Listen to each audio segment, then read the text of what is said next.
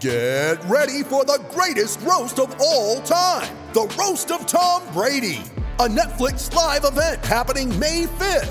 Hosted by Kevin Hart, the 7-time world champion gets his cleats held to the fire by famous friends and frenemies on an unforgettable night where everything is fair game. Tune in on May 5th at 5 p.m. Pacific time for the Roast of Tom Brady, live only on Netflix. The following podcast contains explicit language, including the words, well, you'll just have to wait and see.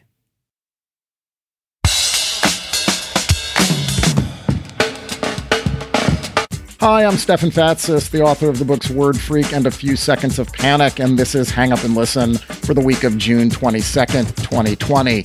On this week's show, Ben Lindbergh of The Ringer will help us assess how much damage Major League Baseball is inflicting upon itself with its protracted coronavirus season labor fight.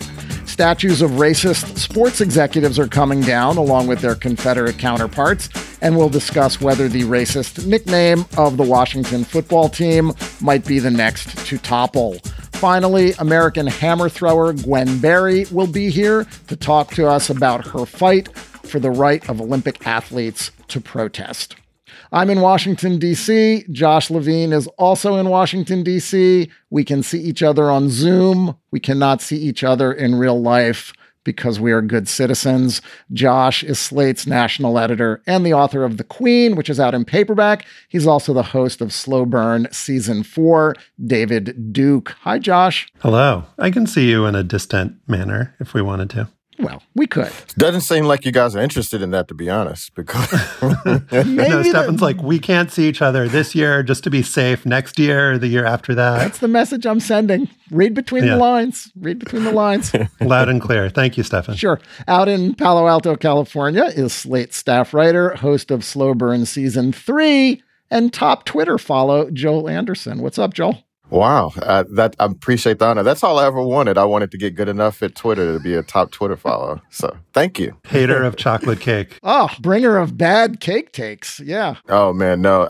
That chocolate cake thing holds up pretty well. Like I said, called my 73-year-old father-in-law this weekend. He was eating chocolate cake with chocolate syrup and chocolate ice cream. And I'm like, that's exactly what an old-ass man does. Well, what was old people like chocolate. What was he eating when he was 33? Chocolate cake with chocolate syrup and chocolate ice cream.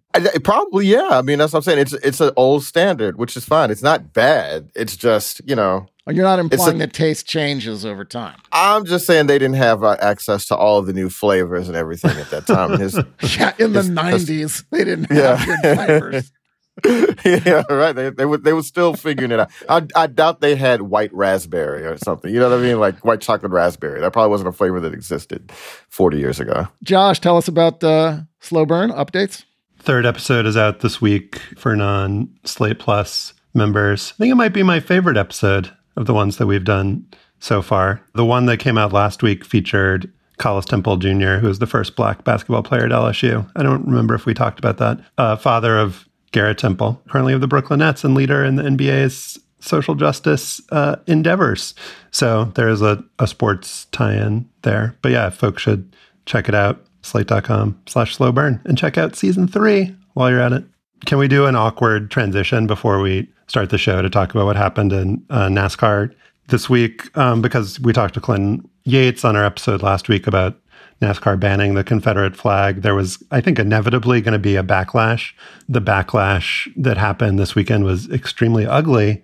A noose was found in Bubba Wallace's, the area where his car was, the garage area, the only black driver. There were also a bunch of people kind of gathered outside the track with Confederate flags, right, Stefan? Yeah, the race was supposed to be run at Talladega yesterday, Sunday. Someone rented a plane and attached a giant Confederate flag banner to it and flew it over the track. And there was a line of cars sporting their Confederate flags leading up to the track. But the reports I read said that people were tucking them away and not bringing them into the track. So following NASCAR's guidelines. Yeah, I mean, I guess we did sort of expect this backlash, much as we would expect the backlash to a lot of the activism going on around the country, right? I think if anything, it justifies Clinton Yates' pose last week that he's like, hey, I've never gone to a NASCAR race, never had the desire, didn't feel safe. And right here, you get an example of like the sort of people that were attending these events and felt that they had, the support of everybody around them. I don't think that you would see this sort of backlash and you would see this sort of show of force if people didn't feel like they had a lot of support. And obviously that's something that's been going out there for a while. So, yeah, man, I wouldn't want to go out there right now my damn self. I also wanted just to give an update on my afterball from last week, which was about the Chicago White Sox and their very tepid response to the Black Lives Matter movement. After we recorded last week's show, Ken Williams, who is Black, the general manager, longtime general manager of the White Sox, gave a really long and impassioned interview, speaking on his own behalf, not necessarily this wasn't coming from ownership of the team, but talking about his experiences with racism, including racial slur being graffitied on his house when he took over as general manager with really vile messages. And so it was heartening to see, from somebody at the executive level of the White Sox speaking out on these issues. So I just wanted to make it clear after the afterball from last week that did happen. It's a hazard to record a segment about baseball right now because there are proposals and reports and insults flying around every hour. We're recording this on Monday morning, and by the time you hear this, there could be a deal between the players and the owners, or they could have each nuked each other into the sun. We don't know. But as we're taping, the current offer on the table from ownership is for a 60-game season with fully prorated salaries and a 16-team postseason. If the players agree to that deal or something like it, then they'd still have to agree on health protocols, and this after the Phillies and Blue Jays shut down their Florida spring training sites after players on both teams tested positive for the coronavirus. Joining us now to discuss is our baseball pal, Ben Lindbergh. He's the co-author most recently of The MVP Machine. He's also the co-host of the podcast Effectively Wild and a writer and podcaster at The Ringer. Welcome, Ben. Hey guys, welcome to the roughly 7th consecutive, potentially pivotal week in the quest to start an MLB season. I've got all my baseball newsbreaker Twitter tabs open just in case there's news while we speak. Thank you. So in the absence of baseball, you recently wrote a piece for The Ringer on the video game The Last of Us Part 2, which you called misery porn. And what an apt description that is of the spectacle of baseball's owners and players' total inability to come to terms on a plan for the season. At least among the cohort that I follow, Ben, ownership is getting most of the blame for this, which is always a good default position to have in my view. But in the interest of fairness, what would you say is the best argument that ownership is not to blame here?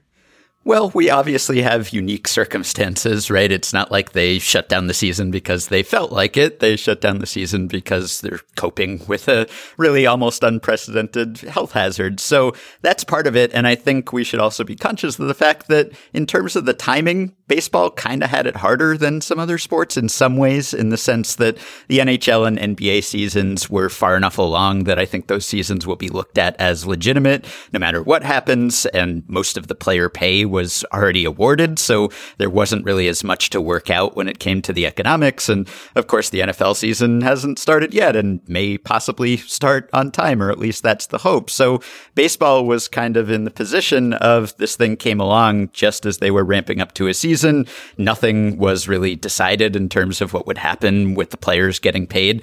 And of course, the baseball union is stronger than the unions in other sports. It hasn't been broken in the same ways, and there isn't a salary cap. So there's just more to straighten out. And of course, the owners are claiming that they will be losing money if they play games without fans in the stands. Now, of course, they have refused to actually back that up with any documentation. They haven't exactly opened their books and made that case convincingly, but that is what they claim, and that is what they have claimed many times in the past in baseball history. But of course, there are challenges that go along with the prospect of playing games without fans in the stands that are more of an economic challenge. So there is a lot to work out, and these are unusual circumstances. That is an incredibly generous assessment of the situation. Very even-handed, Ben. I'm very, very impressed with that. Well, that's what I asked for. Yeah, I know. And now let me say that they came to a sort of tentative agreement on how they would try to work this out in March. And it wasn't until last week, in the middle of June, that the owners actually presented a proposal that adhered to that agreement, meaning that they would pay the players a prorated share of their salaries for whatever the season wound up being. The bottom line is that nobody trusts each other here, and that has contributed mightily to the impasse. Right. And Josh asks me to shill for ownership for one answer. I'll do it. But to transition into what I actually think now, and really what a lot of people think, because Morning Consult did a poll last week that showed that on the whole, baseball fans or self-identified fans are now siding more with the players, which historically hasn't been the case, regardless of the merits of their positions. In the 94 strike, in 2002, when there was almost a strike, people tended to side with ownership. I think that's almost the default position of baseball fans. I know certainly from my own family members, my mom thinks the players are greedy and they should get back out there and play. So we've heard a little less of that this time. I think the owners and the commissioner have screwed up enough that people have actually seen through some of that. But yes, the owners and Commissioner Rob Manfred, who works for the owners, have been dragging their feet for months now. And so much of the delay has surrounded this matter of prorated pay, which the two sides seemingly agreed to in late March, or at least they believed they had agreed to. There was a contract decided on then that said that if the season were played at some point, the players would receive prorated pay. Now, the dispute was whether that provided for a season played without fans. The owners claimed that that agreement had specified that if they were to play without fans in the stands, they'd have to open that all up to negotiation again. The players have said that that's not the case, that they agreed on prorated pay, and the thing that they hadn't agreed on was how many games would be played. The actual text of that agreement hasn't been released publicly, but people who have seen it have said that the text supports the players' interpretation more than the owners, and at the very least, it was too vague on that point, and it didn't conclusively establish that that would be subject to negotiation again. So weeks and months went by when the owners were not budging off of that position that they weren't going to give the players prorated pay. It's not until the most recent offer that they finally gave in on that point and said, yes, prorated pay. So now it's a matter of, well, how many games can they actually fit in? But the fact that we're at the point where the owners can somewhat legitimately claim that 60 games is the most you can actually play is because they have waited weeks and months to actually make legitimate offers and get things started here. You know, and Ben, it's sort of interesting. So last week, all the training camps temporarily closed because of all these positive coronavirus tests that, came out from various spring training facilities in Florida and Arizona, right? Well, to what degree is the debate about whether they should even be trying to play in the first place? Because you hear a lot of disagreement about how they're going to play, the vagaries of the CBA, how many games they're going to play, all that sort of stuff. But has anybody ever brought up, should we even be trying to do this in the first place? Right. The whole economic dispute sort of seems like a sideshow at this point because it's becoming increasingly clear that all of that may just be wiped away. Something like 40 people in baseball tested positive for COVID-19 last week. And that's not just major leaguers or minor leaguers, but also just team personnel who maybe are more at risk in general. And something like 10 of the team training camps have been affected by outbreaks since spring training stopped. And of course, Florida and Arizona, where baseball teams train, are two of the hotbeds right now where the number of cases are increasing. So it seems quite likely that even if they do somehow get across the finish line here and come up with an agreement that's acceptable to both sides, all of that may be moot because the players probably would be reporting, if they made a deal right now, something like July 29th, and the season wouldn't be starting until probably the last week of July. And a lot can change between now and then. And when you have all of the players and all of the support staff descend on these camps. And they've said that the teams that are located in Florida will be relocated and maybe they'll train in their home states. But there are a lot of places that are especially at risk right now. So in a way, as someone who wants the sport to succeed and does not want this to be a stain on the sport's legacy, I want them to make a deal just so that if and when they do cancel the season, it's because of COVID and not because of the economics. But at this point, we've been hearing from the owners for so long that they don't really want to play, or at least a significant percentage of them don't, that you almost have to be suspicious. If they do eventually say, well, we have to cancel the season because of the players' health and safety, that's our top priority, you have to wonder whether that's their real motivation. Josh, before you jump in, let me just say June 29th to restart, Ben, not July 29th, right. And then they would start the season sometime in July. Yes.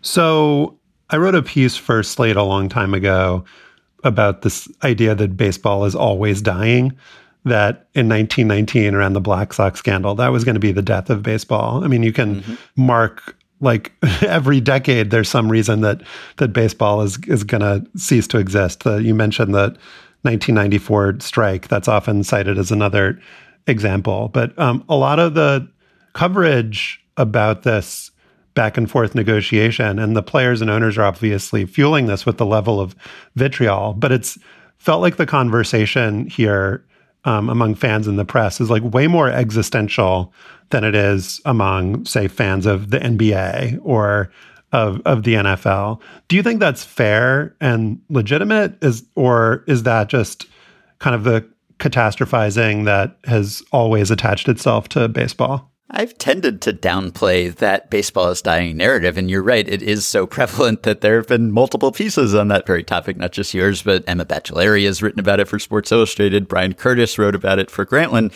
It goes back to the 19th century. Baseball was barely established before people started talking about baseball dying, and in some ways, of course, that's been overblown. Baseball is still very much here, and until recently was doing pretty well, at least financially, and in other ways, there's some legitimacy to it in that baseball has less of the national spotlight than it once did.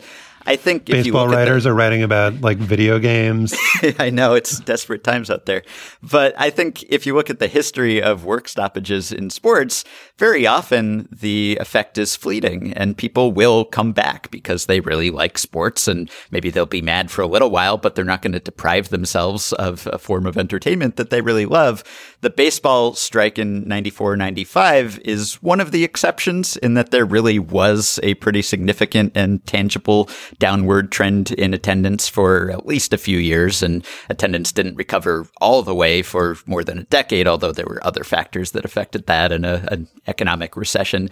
But I think in this case, it's been so public and so visible and so messy and so ugly. And against the backdrop of everything else that's happening, of course, you know, in some ways, this dispute is caused by COVID, and so it's more understandable. But in other ways, you have people going back to work and putting themselves at risk and wanting some form of distraction. And so no one's really in the mood right now to hear about a dispute between players who know they're not all millionaires, but compared to the average person, they're doing pretty well on the whole if they are big leaguers. And of course, the billionaires who are running the teams, no one wants to hear this. And that doesn't mean that the players should just say, well, we'll give in on every point because people want baseball back and we don't want to be a bother. But it does mean that people are more frustrated. And when you couple this with the fact that there is a CBA negotiation coming up that jeopardizes seasons beyond 2021, and given how the last few months have gone, you have to expect that that will be acrimonious and bitter, and that there's a possibility of another work stoppage.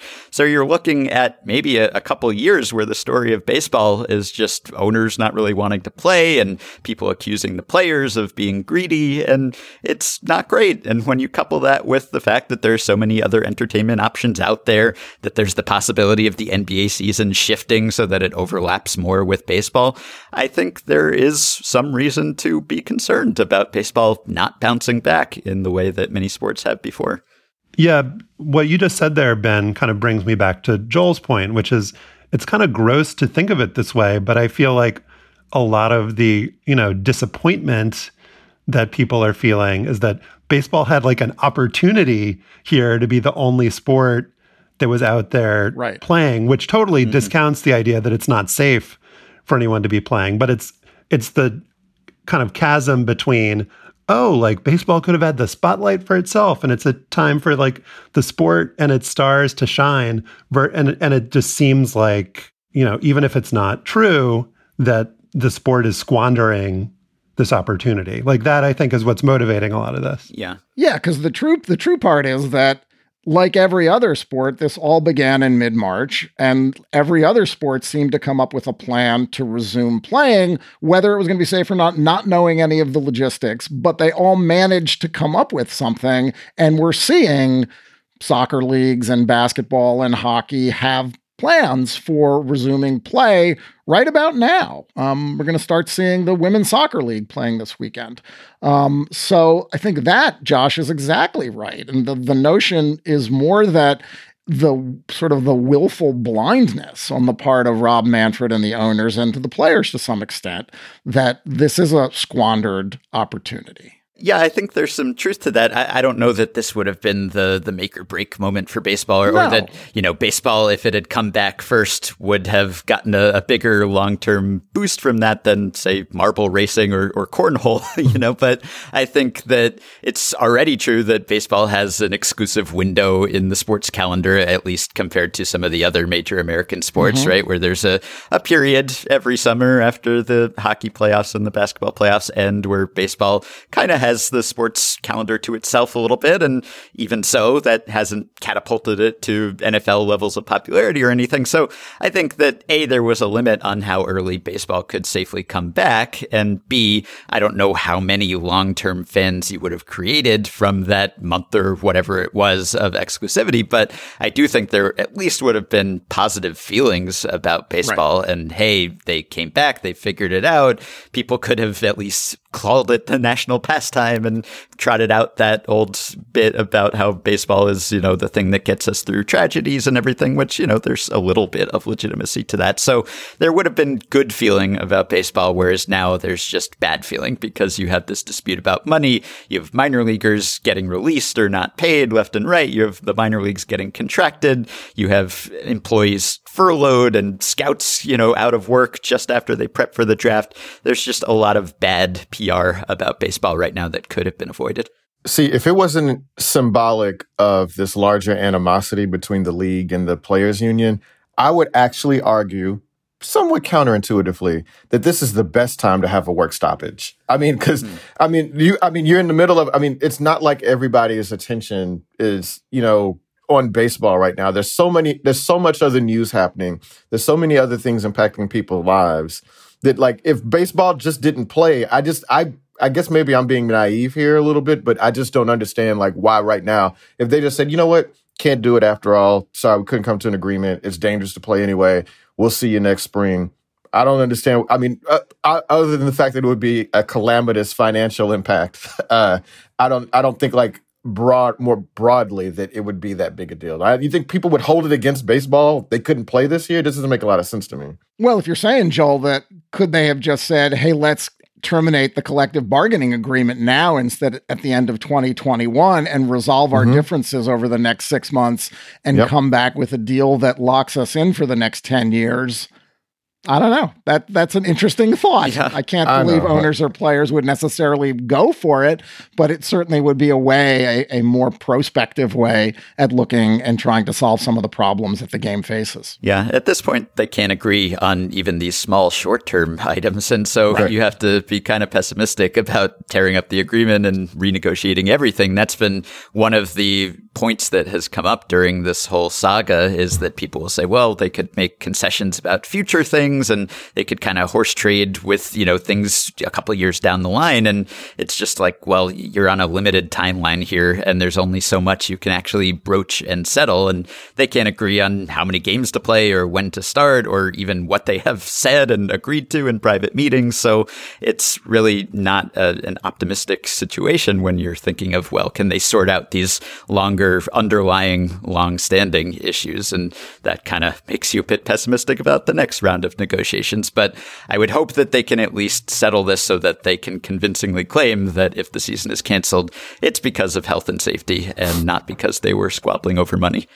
All right, let's end with a discussion about some of the changes that will be happening with the sport when and if it does come back. There are reports about if play resumes, there'll be a designated hitter in the National League, that there might be a runner on second base, like not a ghost runner, I guess a real human runner on second base to start extra innings. Also expanded playoffs. Ben, like it does seem like if these rule changes happen, even if they're kind of represented as being temporary, it would be hard to imagine that at least some of them wouldn't stick. Right. That's one of the things that they've been haggling over is, well, are we saying this is permanent, or are we saying it's only for 1 year, or if it's this year and next year? But even if they say it's temporary, that doesn't mean that they couldn't change their mind once there's a precedent there. And something like the DH, that's been coming for years. We've been hearing reports that we would get a universal DH sometime soon anyway, and that's something the players want and seems to be something the owners are fine with, which is kind of ironic that the only thing that the players and the owners can agree on is the designated hitter, which baseball fans have disagreed on for 45 plus years at this point. But I am fine with having a DH because pitchers are just completely incompetent at hitting now, and they're not going to get any better. I understand the counter arguments, but I think it's fine. Maybe that's because I grew up as an AL fan and I'm hopelessly biased. But the other arguments that come up and the other potential rule changes, things like expanded playoffs, which again is something the owners are always in favor of because they make a lot of money off of TV playoff revenue, and more games, more rounds, more teams means more money, especially in a season like this when they say at least that they're not going to be making money on regular season games. So if they were talking about just a couple teams or something, that wouldn't be a big deal, but they're talking about 16 teams being the playoff field, at least temporarily, and that's a huge increase going from 10 teams, a third of the league, to 16, more than half of the league. And I think that changes some incentives in some ways that wouldn't be great for competitive balance, actually. People think, oh, well, that's great. More people will have a chance, and so we'll see teams spending. But I think it also reduces the benefits of building a great team because baseball's playoffs are just so subject to randomness that if you know you're going to be in the playoffs with this big field, why invest in making a great team when it could all just come crashing down in one round? So there's that. And yes, there's the possibility of ties and the possibility of runners starting some extra innings on second base, which has been part of minor league baseball for the last couple years, and the world hasn't ended. But I think a lot of people are viscerally opposed to that idea in the majors, and I find it somewhat distasteful too. Ties would be weird, but look, plenty of sports get by with ties and think they're just fine. We don't always have to have a winner. The only thing that makes me sad about it is that we don't have the weird baseball anymore where it's suddenly a 19-inning game and everyone's up till 2 a.m, which really, there aren't a lot of forms of entertainment that just say, well, we don't know how long this is going to take or how many hours of your night this will occupy. So I understand if they just say, we'll cap it at 12 innings or whatever. But personally, I would miss those really strange, just endurance exercises where it's like, are you going to stay up? Are you going to stay at the park and just be a zombie the next day? Apple Card is the perfect cashback rewards credit card. You earn up to 3% daily cash on every purchase, every day.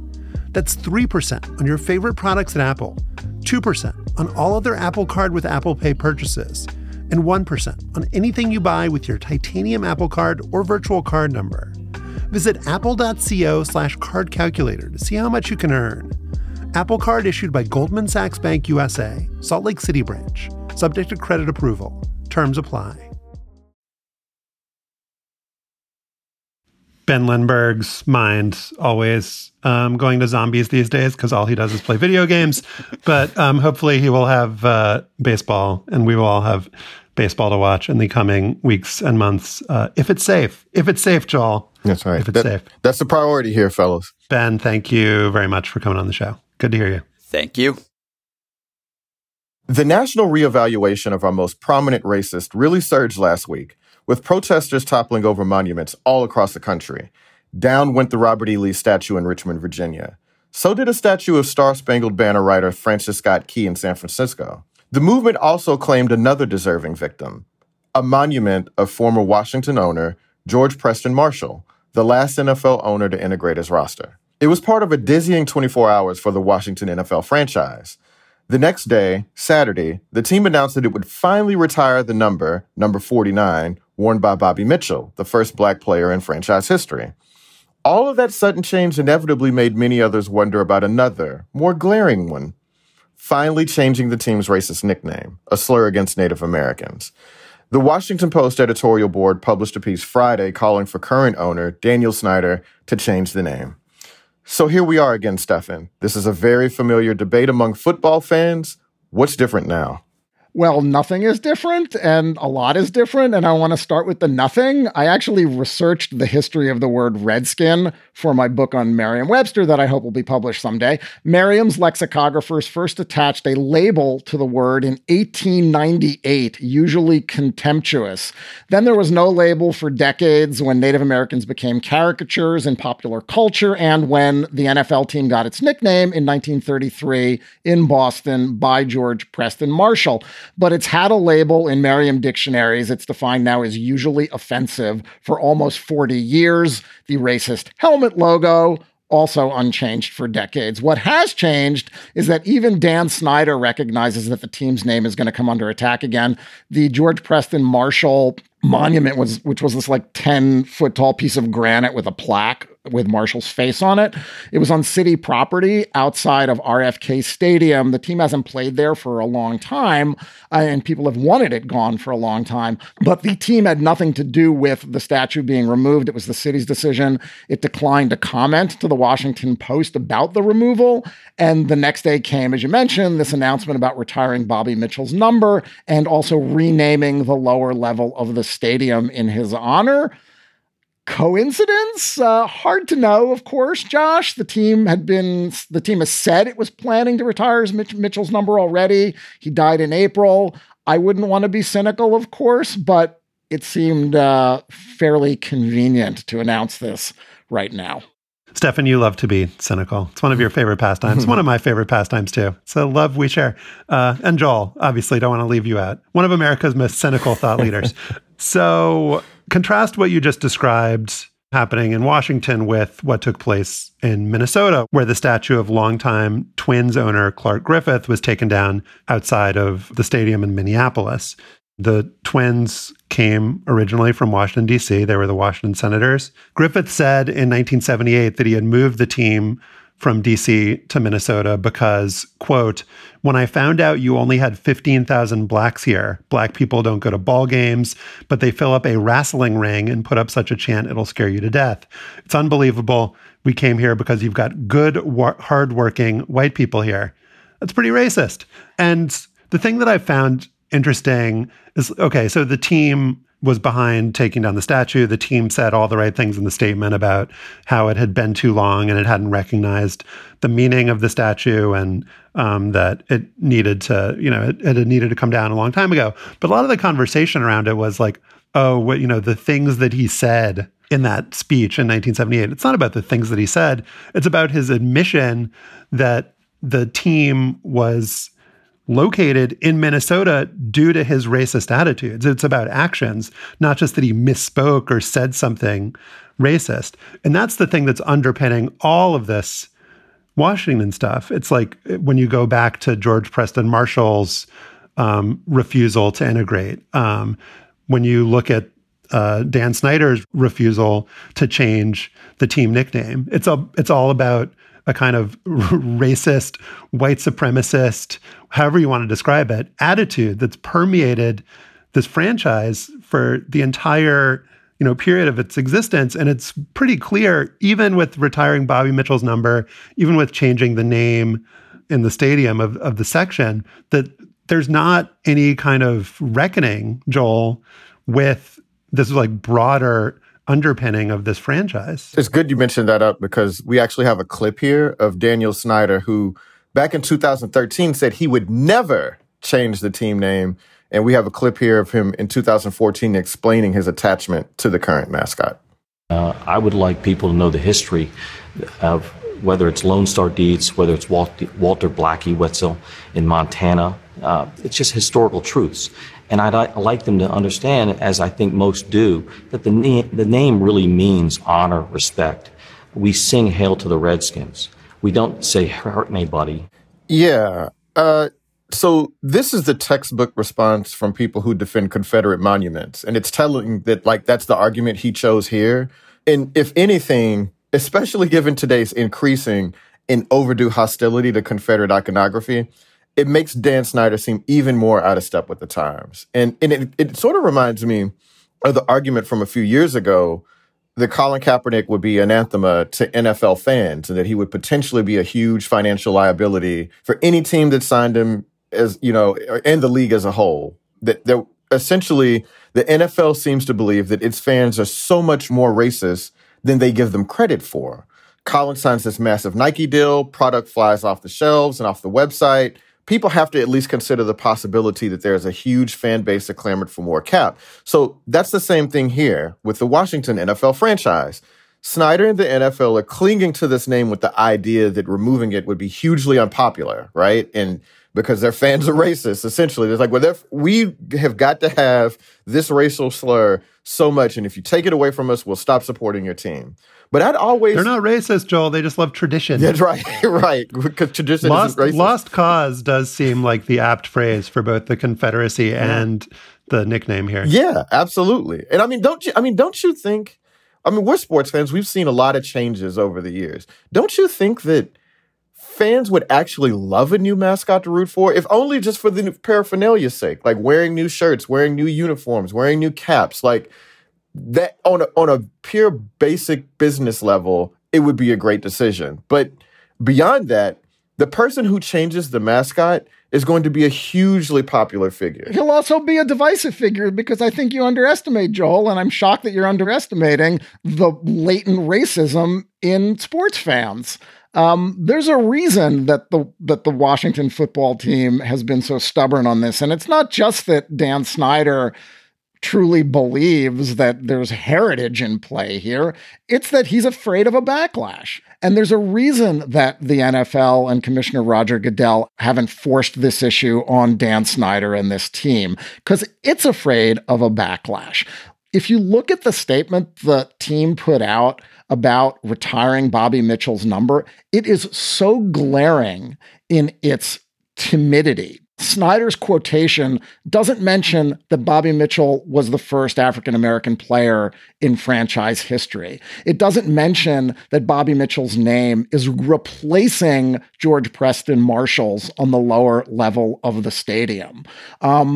You don't learn in this statement that Bobby Mitchell was the first black player in the team's history, 1962, when the rest of the league had been integrated for years. That's left to the sixth paragraph of this statement in a quotation from a former player. It's almost as if the team can't even acknowledge its racist past because it would remind everybody of its racist present. Right. I actually don't underestimate the racism of fans. I think that what is underestimated is the anti-racism of other fans and people who might be inclined to become Washington football fans or wear Washington football paraphernalia if it didn't have this cartoonish, offensive racial slur on the team uniforms, right? And so that's what I think, it sort of operates from this old paradigm that we've got to be afraid of these people who don't want to let that go. And it's the same paradigm that, why NASCAR up until this past week held onto the Confederate flag, why people made arguments for keeping up Confederate monuments, and then it falls down. And yeah, that's going to be a backlash, but there's going to be a lot of other people that you might bring along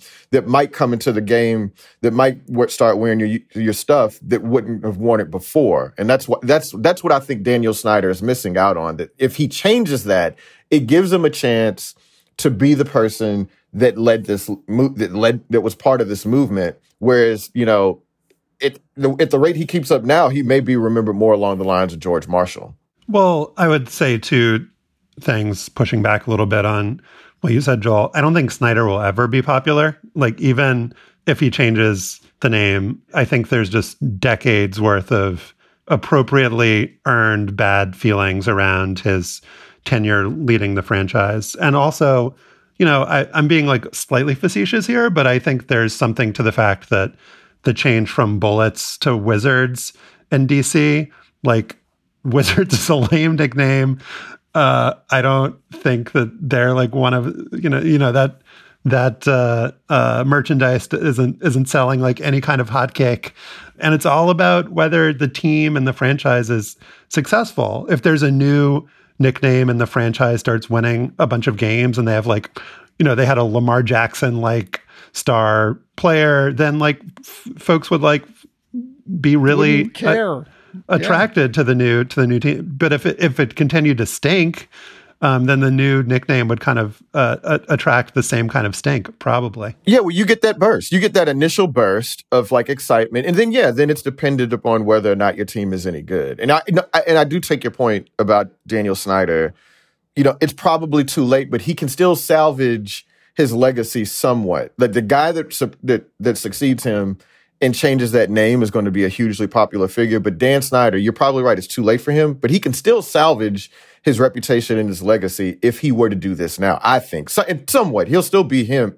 He'll still be Dan Snyder, but he won't be Dan Snyder. He continued the racist legacy of George Preston Marshall either. Stefan, can you walk through what the events were that led to the integration of the Washington team in the early 60s? Because it required a kind of intervention that I think is going to be required for the team to change its name. Because as you said, based on this statement, based on everything we've seen this last week, the team is not, Snyder is not going to come out and say, oh, I was wrong. My heart has changed. There's no way he's going to do that. It would require, and the Washington Post editorial board, it's like, he's not going to give a crap about that. Oh, Slate doesn't use the name. It's like, that's almost like a countervailing, like, oh, well, then that's going to make me more, resolute in not doing it. So like what happened in the 60s? Because I think this is what's going to have to happen in the, 2020s. Well, there are total parallels here. And what happened starting in the 50s, the NAACP picketed outside a Philadelphia hotel where NFL owners were honoring George Marshall for his whatever service to the league. And then in the 60s is when it came to the head. In the early 60s, he was getting pressure from local media. The very influential columnist Shirley Povich of the Washington Post called Marshall out for his prejudice. And the team didn't pick black players in the draft when it was clear there were better players. And then pressure increased. There was a letter writing campaign. There were calls from fans to boycott the team's games.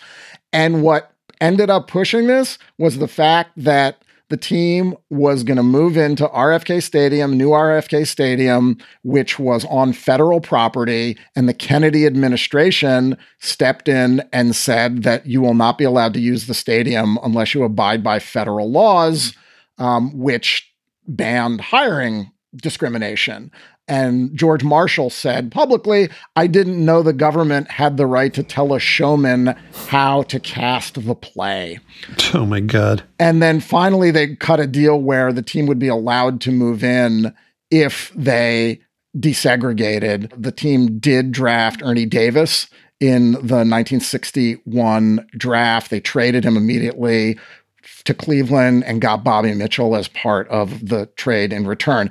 And so it was this federal pressure. And there were protesters, by the way, that emerged after that. The Ku Klux Klan protested outside the stadium because the team had integrated. And Joel, the NFL commissioner, Pete Rozelle at the time, did kind of allow Marshall to get away with this. He did for a while, years. but then eventually got on board and started up and increase the pressure from inside. So I guess the question is parallel here. Yeah. Yeah. I mean, is Roger Goodell, Mr. Black Lives Matter now?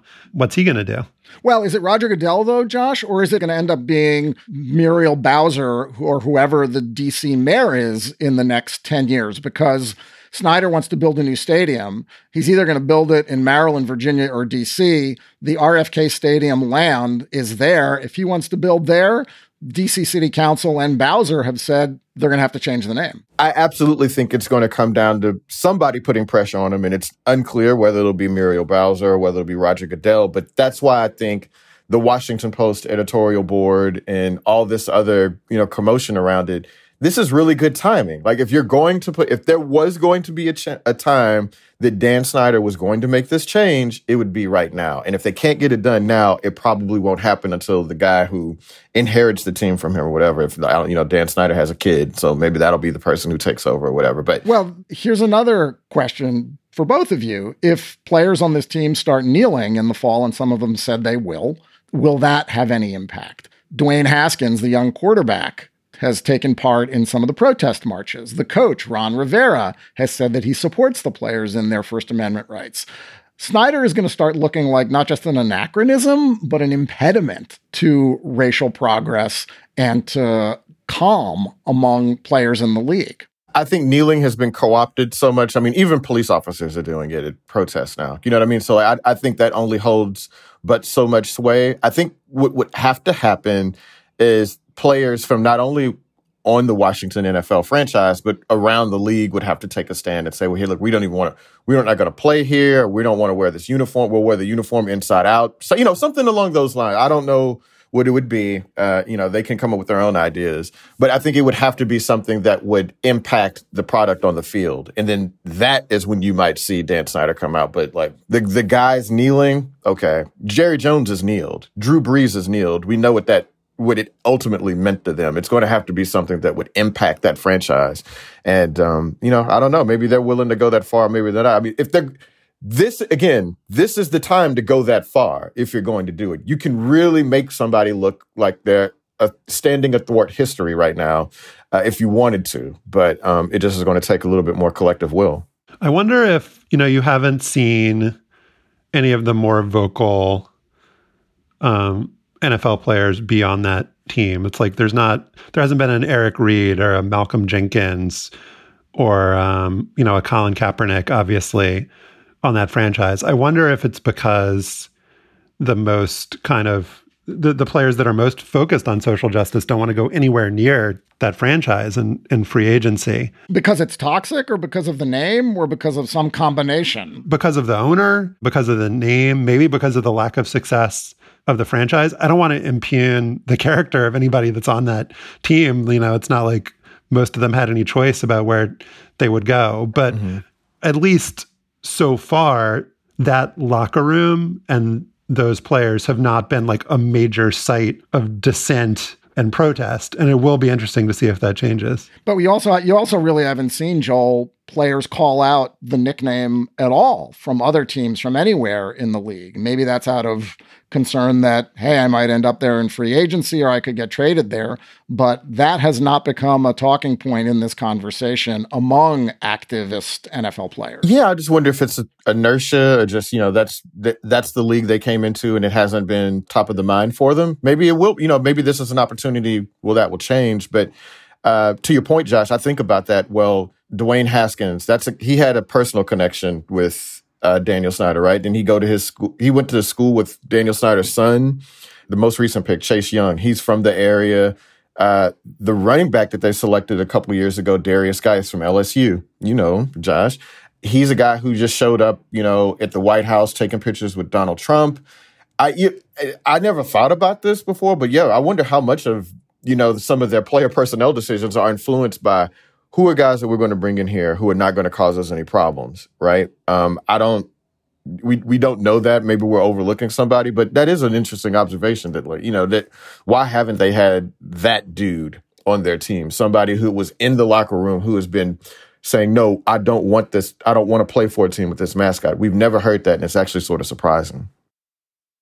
Hello, it is Ryan, and I was on a flight the other day playing one of my favorite social spin slot games on ChumbaCasino.com. I looked over at the person sitting next to me, and you know what they were doing? They were also playing Chumba Casino. Coincidence? I think not. Everybody's loving having fun with it. Chumba Casino is home to hundreds of casino-style games that you can play for free anytime, anywhere, even at 30,000 feet. So sign up now at ChumbaCasino.com to claim your free welcome bonus. That's ChumbaCasino.com and live the Chumba life. No purchase necessary. VGW. Void where prohibited by law. See terms and conditions. 18+. All right. I wanted to let you know that in our bonus segment this week for Slate Plus members, we'll be talking about Stefan's piece about Scrabble and slurs. and a debate happening in the Scrabble community about whether players should be allowed to use them. It's a good piece that he wrote. It's an interesting conversation, and you can hear it if you are a Slate Plus member. It's just $35 for the first year, and you can sign up at slate.com/hangupplus. That's slate.com/hangupplus. Last August, after winning the hammer throw at the Pan American Games in Lima, Peru, Gwen Berry stood on the podium with a gold medal draped around her neck. Berry is from Ferguson, Missouri, and she had spent the previous 5 years educating herself about race and American history. So as the last few bars of the national anthem played, it was an instrumental version, but right where the land of the free and the home of the brave would be sung, Berry made a spontaneous decision. She bowed her head and raised her right fist in the air. The silent protest drew a huge and predictable mix of attention: interview requests, social media praise, hate mail, and even death threats. 10 days later, the U.S. Olympic and Paralympic Committee placed Berry and fencer Race Imboden, who had taken a knee during his medal ceremony, on probation for 12 months. And since then, Gwen Berry has emerged as a leader of a movement to pressure the U.S. and international Olympic committees to recognize the rights of athletes to protest during competition. Hey, Gwen, thank you so much for joining us. Thank you guys for having me. Take us back to that moment on the podium and what you were thinking. What's crazy is everyone asked me that. So my best answer for that was, on the podium in that moment, I just felt like I had to do something to show where I stood and where I've come from, what I've overcame, and, just how important that standing up for those who have no voice is in this world. You see all these communities, all these people dying, suffering, getting killed, being unarmed and getting murdered. And I just felt like something had to be done. Like it was time for something to change. It was time for these conversations to be taken seriously. So I just raised my fist and, I was a little nervous, but, in my heart, I knew that I had done the right thing. If you had done that today, people would say, oh, Gwen is sort of riding a wave of a movement, right? That there's a lot of people now that are late to the party and are showing up. Yeah. Was there anything in particular, any incident or anything that right before last August that was like, you know what, I really need to get out there and say something? Or was this just part of your education about, anti-Black racism in the country? I feel like it was definitely my education over time. But the thing that got me was one day I was at practice and, it was just a normal day. It was just me and my coach there that day. And it was a Saturday. It was really hot outside. And, we were there for a couple of hours because usually it takes me like 2 to 3 hours to finish a throw-in session. So we were out there and, I practiced at U of H that day. And, U of H is basically in the ghettos. And this is big wall and, fence surrounding the throwing area so that, people can't just walk in and out. And you're protected from, whatever's going on in the neighborhood because it is a harsh neighborhood. So we were practicing and this old man, he was homeless. He was old. You could tell he was hot. You could tell he was tired. Somehow he got through the gate and he just walked up and he came to my practice and I was just like, hey, how you doing? And, usually if something like that happens, someone is scared or they're threatened or they're like, oh, you can't be here. But me and my coach, we just decided to embrace him. Like, why not? We could tell he was homeless. We could tell he had a hard life or something had happened to him where, he hadn't eaten, hadn't drank anything. So we just talked to him. We offered him some water and he sat literally at my practice and he just watched me the whole time. So, I talked to him, I played around with him, I joked with him. I asked him, did he want to throw? And, he was like, oh, no, I'm okay. But we exchanged stories and I talked to him about what I wanted to do in the Olympic Games and what I had done. And, that really made his day. So after talking to him for a couple of minutes, the man literally just went to sleep. He literally just slept. He drank water and he sat there, watched me throw, and he went to sleep. So I said, what about it? What about this world to me is so traumatizing is that people literally do not have peace of mind to be able to sleep. This man hadn't eaten anything. He hadn't drank anything for, we don't know how long, But he trusted me and my coach enough to sit out there in the high sun and sleep. And, you know, for Black people, sleeping is a luxury. Yeah. You know, we don't get to sleep because we have kids, we have work, we have stress. Sleeping is a luxury. And he trusted us that much to literally let his guard down and go to sleep. And I was just like, I can't take it anymore. I couldn't believe it. I've never seen anything like that in my life. And that's what made me say, you know what?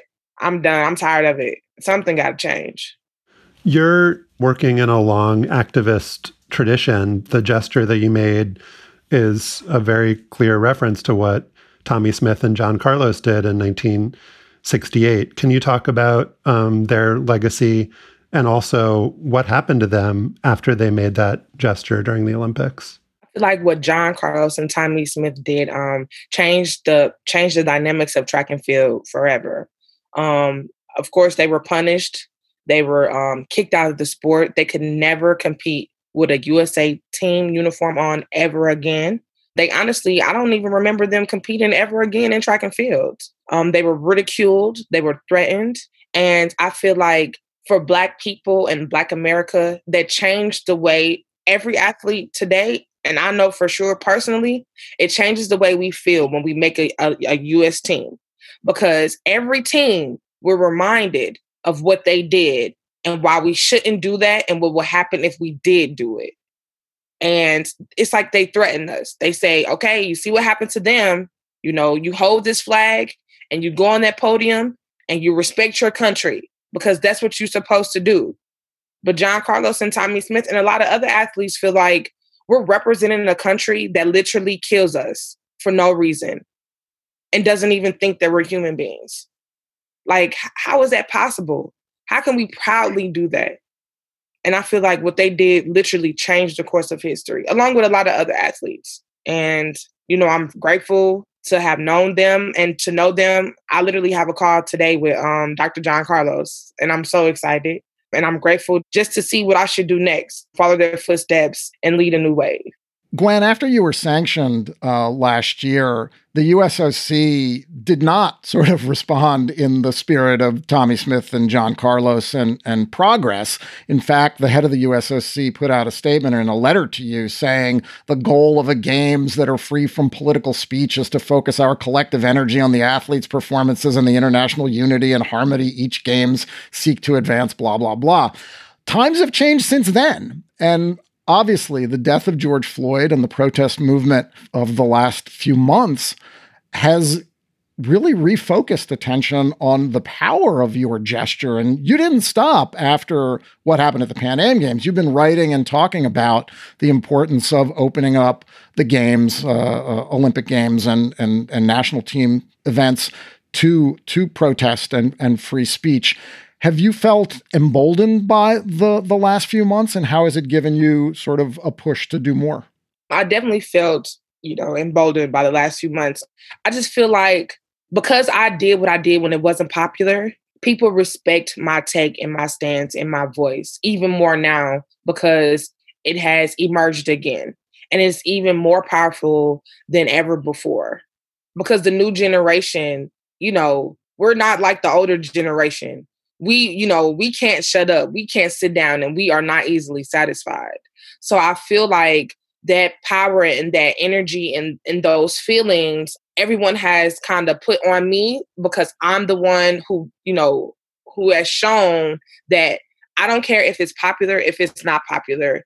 People know that I'm sincere. I'm broke and I lost everything. So I'm even more broke. So I feel like the energy that I've been getting from my athletes, my peers, my supporters has definitely pushed me to keep speaking. We got a lot of important things coming up. We're trying to talk to the IOC here in the next couple of days. We've been talking to the USOPC about what they need to do with this athletes group that they're going to use to fight the IOC. There's a lot of big things ahead of us. But I just feel like, I don't know. I feel like a lot of people look to me because I'm the one who did it when it wasn't popular. And I'll take on that challenge because literally I have nothing else to lose. Well, yeah, I want to ask you about that because I mean, it's real easy to just kind of talk past, well, there was hate mail and death threats, you know what I'm saying? But like, what does that actually look like in terms of your life? I mean, did you feel like you were in danger? And, you know, what was that incoming of hate like for you to experience? And were there consequences financially for you too? Oh, definitely. I lost about 80% of my income. I lost sponsorships. I lost grant opportunity. And mind you, I had a child at 14 years old. So I've always had to take care of him. You know, I've always been the leader of my family, taking care of my family. So that was the biggest hit. For me, losing money isn't necessarily bad, but if I can't take care of my family, that's where, you know, it hits me the most. So 80% of my income was lost. As far as death threats, at first, I wasn't too scared because I feel like a lot of people who threaten you via email and via internet or Twitter or Instagram, they'll never see you in your life.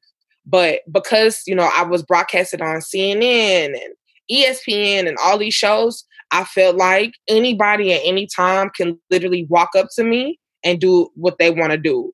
So I'm not going to lie, I had to have my gun on me when I went certain places. When I left from Lima, Peru to come back to the United States, I made sure I had something on my head, glasses, you know, I made sure I didn't have any USA uniform on at all. I was really careful and cautious for a while, for like a couple of weeks. You know, I cooked for myself for a while because, you know, you never know who can point you out. And I've never had to do that in my life. But it's bad to say, but I wasn't scared because, you know, I was raised, you know, in impoverished neighborhoods all my life. So, you know, I'm kind of used to, you know, looking over my back, looking over my shoulder and watching my back a lot.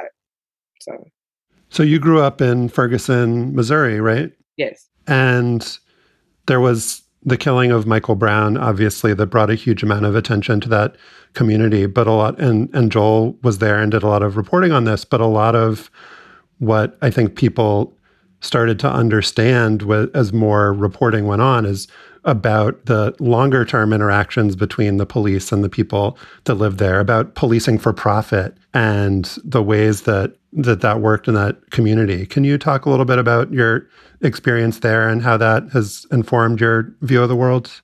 I feel like growing up in Ferguson, because I was younger, I was really naive to a lot of things. You know, when you're a kid, your parents or your grandparents, they try to not put the world on your shoulders because they want you to live a free life, basically, you know, initially. And so I used to ask my grandmother questions all the time because my uncle, who was older than me, he used to always go to the stores, walk the streets, go to the gas stations, go to the parks with a group of friends. Like my uncle always, you know, rolled in a group. It was always like 6 or 7 of them. And he would always come home and complain about how the police were harassing them for no reason. You know, they would just walk the streets and the police would tell them they had to go home. You know, 3:00 in the afternoon. What are you supposed to be doing, you know, once you get out of school? And I used to always ask my granny, like, why are they harassing them? Why can't they go to the park? Why can't they do this? Why can't they do that? And my granny would never truly tell me because, you know, I was younger. So I really didn't understand until I guess when I went to high school, I saw it a lot more because then I was older and then I was doing those things. And the police would literally just follow us. You know, we would walk on the street and they would just follow right behind us and just literally would just follow us. So I feel like the terror and, you know, just being intimidated and threatened constantly by the police reminded me that, you know, they could do anything they want to do and get away with it.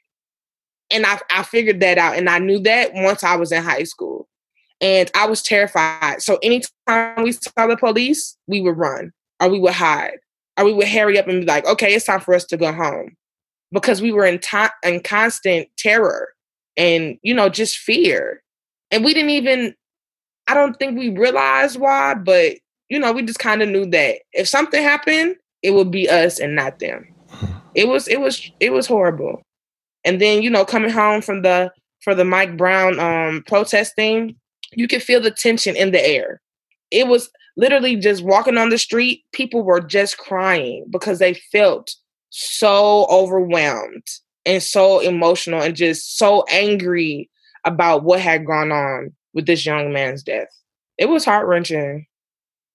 You chose to use Michael Brown's death and the aftermath as a way to sort of educate yourself. You said you felt like you grew up a little bit naive about what was going on around you. What kinds of things did you do, and how did it sort of change the way you thought as a person and as an athlete? I read some books. A close friend of mine, we read a lot of books together. We read about post-traumatic slave syndrome and slave disorder from Dr. Joy DeGruy. We read books. We looked at YouTube videos from Muhammad Ali, John Carlos, Tommy Smith. We went back to Frederick Douglass, Malcolm X, read books about it, movies about it. We just did a lot of self-educating to see why is it that Black Americans always go through the same things all the time, year after year, and it's been going on since the beginning of time. You know, I went to a freedom school in Mississippi, where we held classes every Saturday to just educate us on Black history, good and bad. So I did a lot of research, a lot of reading, and just a lot of understanding, studying, listening, just to understand why Black people feel the way we feel when it comes to those threats. And, where does the stress come from? Where does the trauma come from? And why we are considered, less than human beings in America. Just self-education, honestly. So what you're saying is very moving and very powerful, which is why I'm so surprised that you said that you thought the 12-month probation was fair that you received from the USOC. Can you explain why you feel that the punishment was fair? I felt like the punishment was fair only because as an adult, I do have to take responsibility for the things that I've done. Now, I did sign the contract. We're forced to sign it, but I did sign it. And I did break the rules. And so I said, it's fair because I did my part to say that I didn't agree with the contract, or, I knew what I signed and I knew why I signed it, and I broke the rules. So that's the reason why I said it was fair. And I also said it was fair because I felt like in those 12 months, I could conjure up something else to do that'd be even more, just even more gut-wrenching to them, and hit them where it hurts again. Because I'm coming to my last couple of years of being a track and field athlete. So I was just like, yeah, it's fair, but I'll find another way. Let's talk about you as an athlete. When you are practicing now, when you're thinking about competing and your goals, why do you feel like it's important for you to succeed and do well in the hammer in your chosen event? Like, what are the things that are motivating you to be great? The main thing that's motivating me, honestly, this time around, I think is myself. I feel like I've been doing track for everybody else besides myself for as long as I can remember. And I feel like this year, knowing that I can succeed and I don't have to succeed is the driving force. Every day at practice, I know that I can do this. Like, I am equipped emotionally, athletically, spiritually to make this happen. Because if I don't, no one will care. No one knows what hammer is. Let's be honest. So I want to do this because I know I can. And I know that if I do this, that'll help me, that'll help my family, and that'll help others understand that you can come from literally nothing.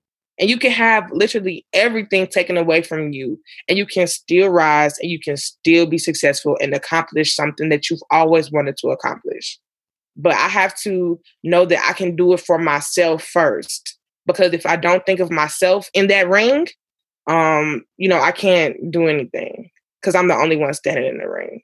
I think everything comes after that. You have to put yourself first in that situation, and then everything follows.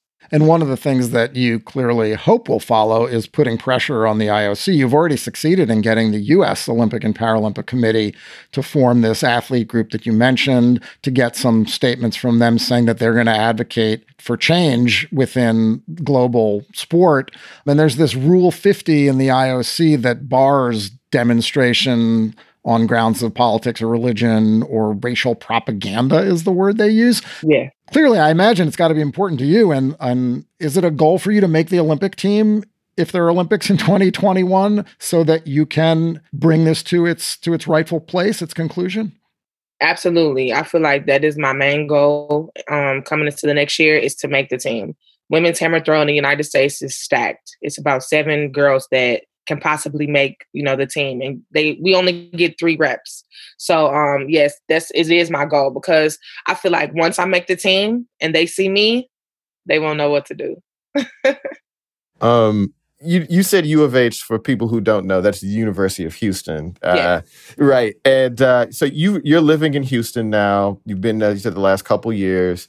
Will you tell people how great Houston is for people that don't understand, and why it's such a great place for athletes to come out of there? I love Houston. I'm not going to lie. I really believe that I'm going to buy my first house here because I love the city. I love the economy. I love the culture here. I love the Black people here. The University of Houston is historical. The coaches are amazing. The athletes are amazing. And I think it's one of the best places I've ever been. So I love it. Man, there you go. See, that's all I wanted to hear. I just wanted to hear that. So that's what a powerful way to end this segment, I think, is right. After all that we've talked about, just like focusing on the message about Houston. It's really what matters here, Joel. Let's keep things in perspective. Yeah. Well, I didn't want to reduce her to because she's got multitudes, and I just wanted to plumb some of that. So. Gwen Berry throws the hammer for the United States. She's a former Olympian. She's trying to make the Olympic team next year, and she is leading a movement to try to get the International Olympic Committee to sanction protests at the Games. Gwen, thank you so much for talking with us. Thank you for having me. I appreciate it. Can you set the stage a little bit so people understand what happened? In 1969, 14 Black student athletes were kicked off their university's American football team for planning a show of support against racism. We were really protesting our treatment on the field. Amazing Sports Stories from the BBC World Service tells their story. We became brothers that day when he did that to us. We made a change. Fighting for what we deserve. Search for Amazing Sports Stories wherever you get your BBC podcasts.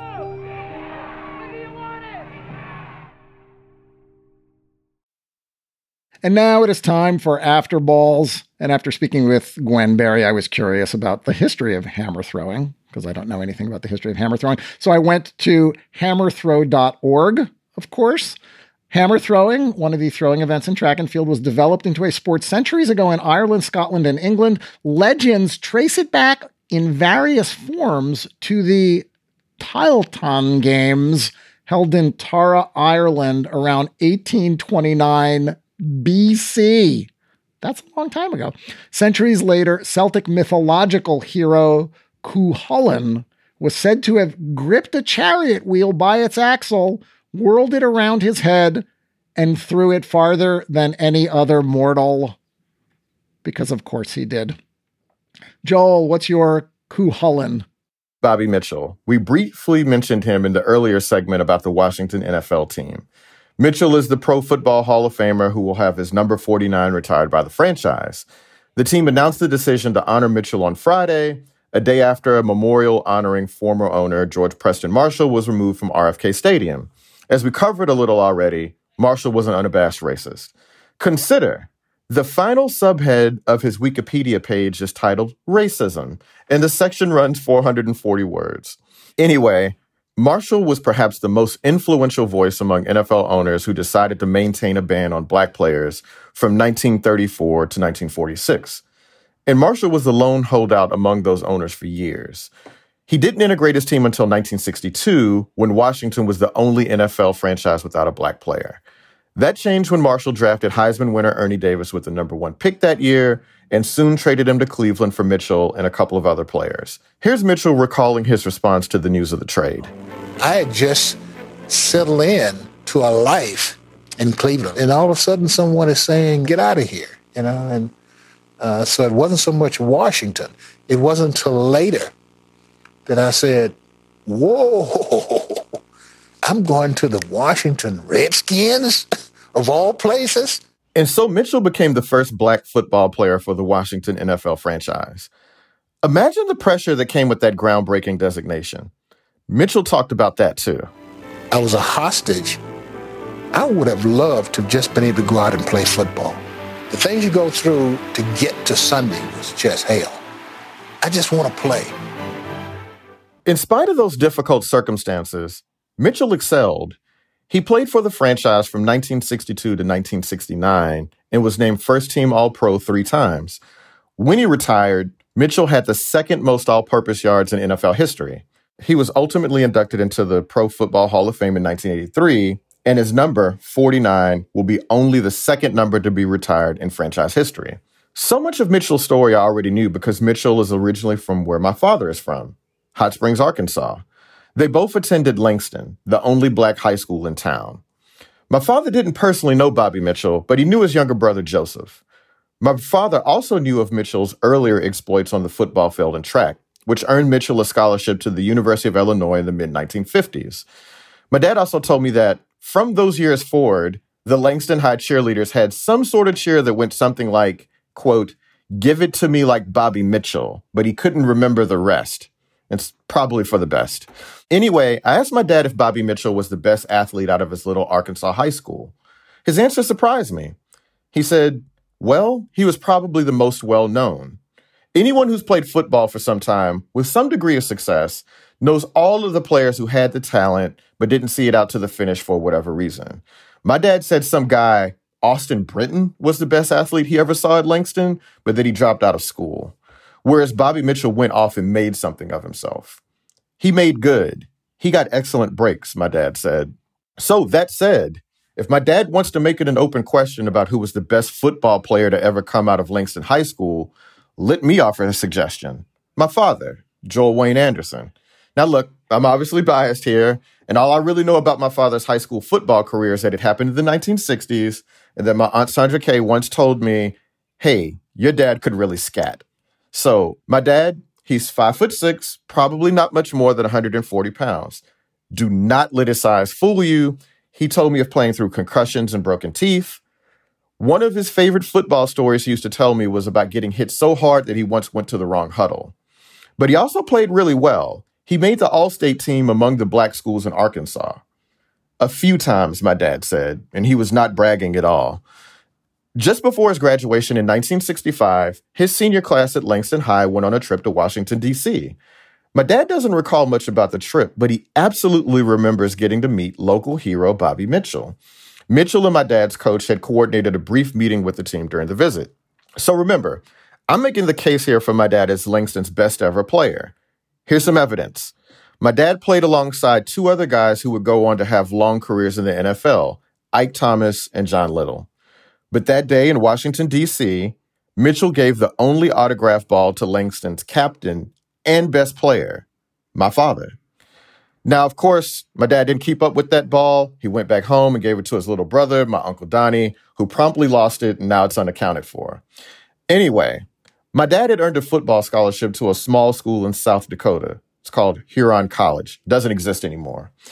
My dad didn't know anyone there, and he didn't have anything to bring with him. He didn't have any winter clothes. He told me I didn't have any money to buy toothpaste. My father didn't last there more than a year before he was back home in Hot Springs and drafted to Vietnam. There wasn't any more football after that.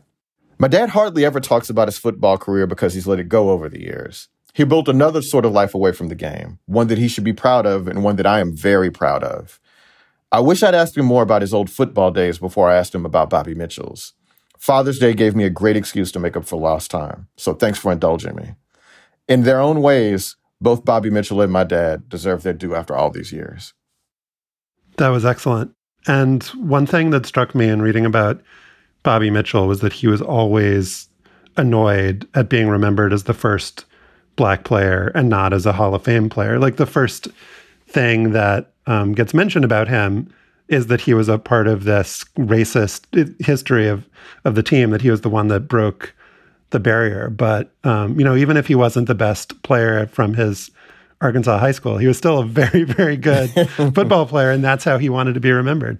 Yeah, he talks of the fact that Jim Brown was driven by him, that they were teammates together, and that Jim Brown very much respected him and was driven by Bobby's, success to, if Bobby went out there and did something really good, Jim Brown would have to get the ball on the next play. So yeah, his bona fides are up there for sure. But yeah, your dad, clearly, the best player in Huron college history too, no doubt. No video to confirm it, but I'm inclined to believe it. Stefan, what's your coup Hullen? Robert William Dietz, 86, Michigan, quick with his fists in the ring. That's another one of the short coronavirus obits that the New York Times published a few weeks ago. Quick with his fists in the ring. I imagined that Robert William Dietz boxed as a kid and dined off the stories for decades. And then I looked him up and talked to his daughter and his nephew. Nobody called Robert William Dietz Robert or Bob. He was Ducky Dietz. He got the nickname not because he wouldn't duck a fight, though he wouldn't duck a fight, not on the street, not in bars, not in the ring. He got it because when his 3 older sisters would take him swimming at Belle Isle in Detroit, they couldn't get him out of the water. He's like a duck, they said. Ducky grew up in the city's working-class East Side. His grandfather came from Germany. His father was a tool and die man. He didn't start boxing until he was 20. He trained at Motor City Gym with Ray Barnes, who'd lost to Sugar Ray Robinson in 1950. Joe Louis would stop by. Ducky had a V-shaped jaw, puppy dog eyes, and a crop of dark hair. A sports writer called him a poor man's Elvis Presley. Ducky fought mostly as a light heavyweight, around 175 pounds. His first pro bout was in 1957 when he was 23. He won and he kept winning. 20 of his first 23 fights, 18 by knockout, at places around Michigan with names like Wisner Stadium and Light Guard Armory and Jefferson Beach Ballroom. Ducky was a slugger. He'd come out swinging and knock guys out early or get knocked down himself. In 6 fights that he won, he hit the canvas in the first round. He had a good style with bobbing and weaving, his nephew Mike Dietz, himself an ex-boxer, told me. When you threw a right, he'd come under and boom, hit you and knock you out. At the end of 1961, Ducky got his break. Heavyweight legend Rocky Marciano saw him fight, took him to the London Chop House, signed him to a contract. Marciano worked with the Duva brothers, manager Carl and promoter Lou.